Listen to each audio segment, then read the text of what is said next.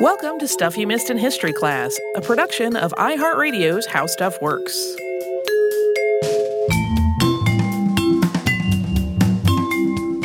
Hello and welcome to the podcast. I'm Tracy V. Wilson. And I'm Holly Fry. So we've started on every Friday having just a little behind-the-scenes short moment for what we have talked about on the episode this week. And what we have talked about this week was the occupation of Alcatraz. Yeah, it's interesting because it's one of those things that was happening when I was a tiny child. I was kind of born in the midst of this, going on like at the end of it. And I remember because I lived in the Pacific Northwest not long after that, there being a lot of discussion of Native American rights because there were still a pretty significant number of Native peoples in the Pacific Northwest, as there still are. But and us having a very weird and awkward education around it in elementary school because it was still developing and seemed a little bit closer to home maybe than some other people might have experienced in other parts of the country. Yeah. I don't remember a lot of the details, but I do remember particularly one teacher trying to very delicately explain to like 8-year-olds the nuances of this, which is very hard. Yeah. When you're 8, you're not really ready for, and the government did really bad things, right? Right. Like, unless you've lived through them, and you don't need to have that explained. Right. Yeah. From a privileged, largely white population, it was of kids. It was a little bit of a head scratcher. But I remember her so valiantly trying to like not give us a fake version of events, but also be cognizant that these things were still ongoing and developing and that nothing was settled, which is also hard to teach kids, right? Like, I know you're 8 and we're talking about history, but it's not really history. It's right now. Yeah. What? I grew up on the East Coast and I was born just a few years after you were. So this was in the shortly before my birth passed. And really a lot of the legislative stuff that we talked about in the episode, like that was happening when I was too young to be aware of things in that way. And because I grew up in North Carolina, our North Carolina history class included things like the removals, which was framed as the Cherokee removal, which there were a lot of other nations besides the Cherokee who were part of all that. But like we learned a lot about that in North Carolina history class when I was probably maybe middle school age, seems right. We did not learn about the termination and relocation policies at all, 100% not in my knowledge base before I got into this episode. And as we both often do, I had this conversation with my husband that was about what I was working on for work.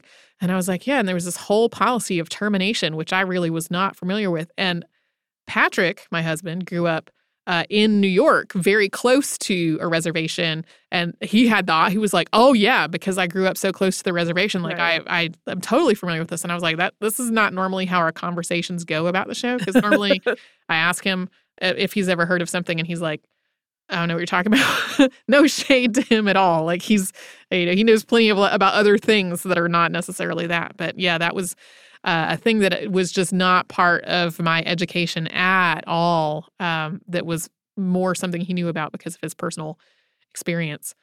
What was your research like, particularly on this episode? Because we talk about in both of the episodes that, like, as I was just saying, this isn't all settled and it's ongoing. So we even referenced Leneda's book, which is not yet out as we're talking about all of this. Yeah, and to be clear, I've not read that book. I do know it's forthcoming. When I first started thinking about doing an episode on this, which was like a year ago, the first thing that I wanted to make sure of was to make sure that I was reading things that were by people who were there or were by other Native people, and that I was not getting like just a white perspective on things. And so I had the book that we mentioned at the very end of the episode was called American Indian Activism, Alcatraz to the Longest Walk. And that was something that I had gotten specifically because the essays in it were by so many different people who were actually involved, in addition to having the historical analysis chapters at the end. I also had picked up, as one of the first things that I picked up was Adam Fortunate Eagle's memoir of it. He's actually written a couple of different books that are related to it, so I had picked up the more recent of them. And then as I was reading through that, I kind of learned about how he was one of the older people. Like, he was in his 40s. Right. He had a really successful business. He drove a really nice car. Like, he was pretty well off, especially compared to some of the other people that he was interacting with. And I sort of learned about, okay, how there were, like, divisions within the movement, which are totally unsurprising, and how I needed to make sure not just to get, like, the Native people's perspective, I also needed to get like a breadth of perspective from within the movement. So there was a lot of reading accounts of people who were actually there, watching interview footage with people who were actually there. And then also, some of these folks are still living. I mean, the college students who were involved 50 years ago were in their 20s. So like some are still living in like their 60s and 70s today, like seeing what they're working on now, what kind of work they're doing now to kind of close that circle. Yeah. It's one of those things that comes up periodically in the news, not even specifically this, but just ongoing discussions, reparations, et cetera, not just in the U.S. Canada has had a lot of this going on. And I wonder if there will ever be a point where it feels as though it is resolved in some way. Yeah. Which is hard for me to even get my head around such a concept, right? Right. One, it's not my life experience to know. Two, I mean, we're talking about hundreds and hundreds of years. Like, at what point do you go, no, we're even now? Yeah. I don't know how you would even quantify such things. Well, especially given how recently and how ongoing a lot of these things are still are. Like, there are still so many people, so many Native nations who were given land specifically under the terms of the treaty. That treaty has never been abolished. That treaty has never been overturned. They're still supposed to have that land, but other people have taken it. Yep. And it's still going on, like 100% today. And then the termination and removal policies are in such the recent past and were 100% just a hole in my knowledge. And as I said in the episode, that's so messed up.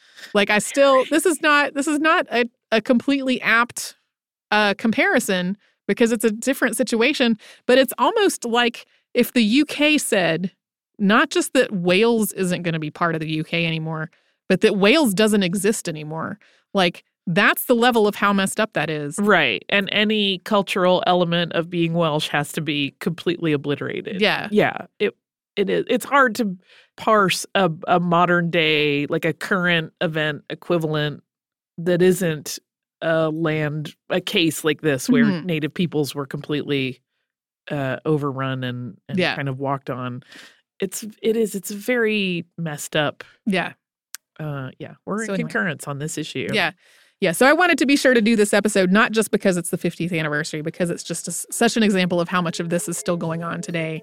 And how if folks live in a place where there's not a large population of Native people, people sometimes imagine that there aren't anymore, which is totally false. Yeah. People also kind of imagine that there was, like we said in the episode, that there was just sort of passivity of accepting whatever the federal government said. That's totally false. Like, this is a story that counteracts so many false tropes that I thought it was really important to have it.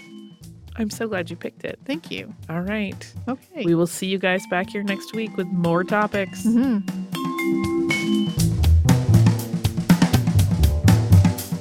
Stuff You Missed in History Class is a production of iHeartRadio's How Stuff Works. For more podcasts from iHeartRadio, visit the iHeartRadio app, Apple Podcasts, or wherever you listen to your favorite shows.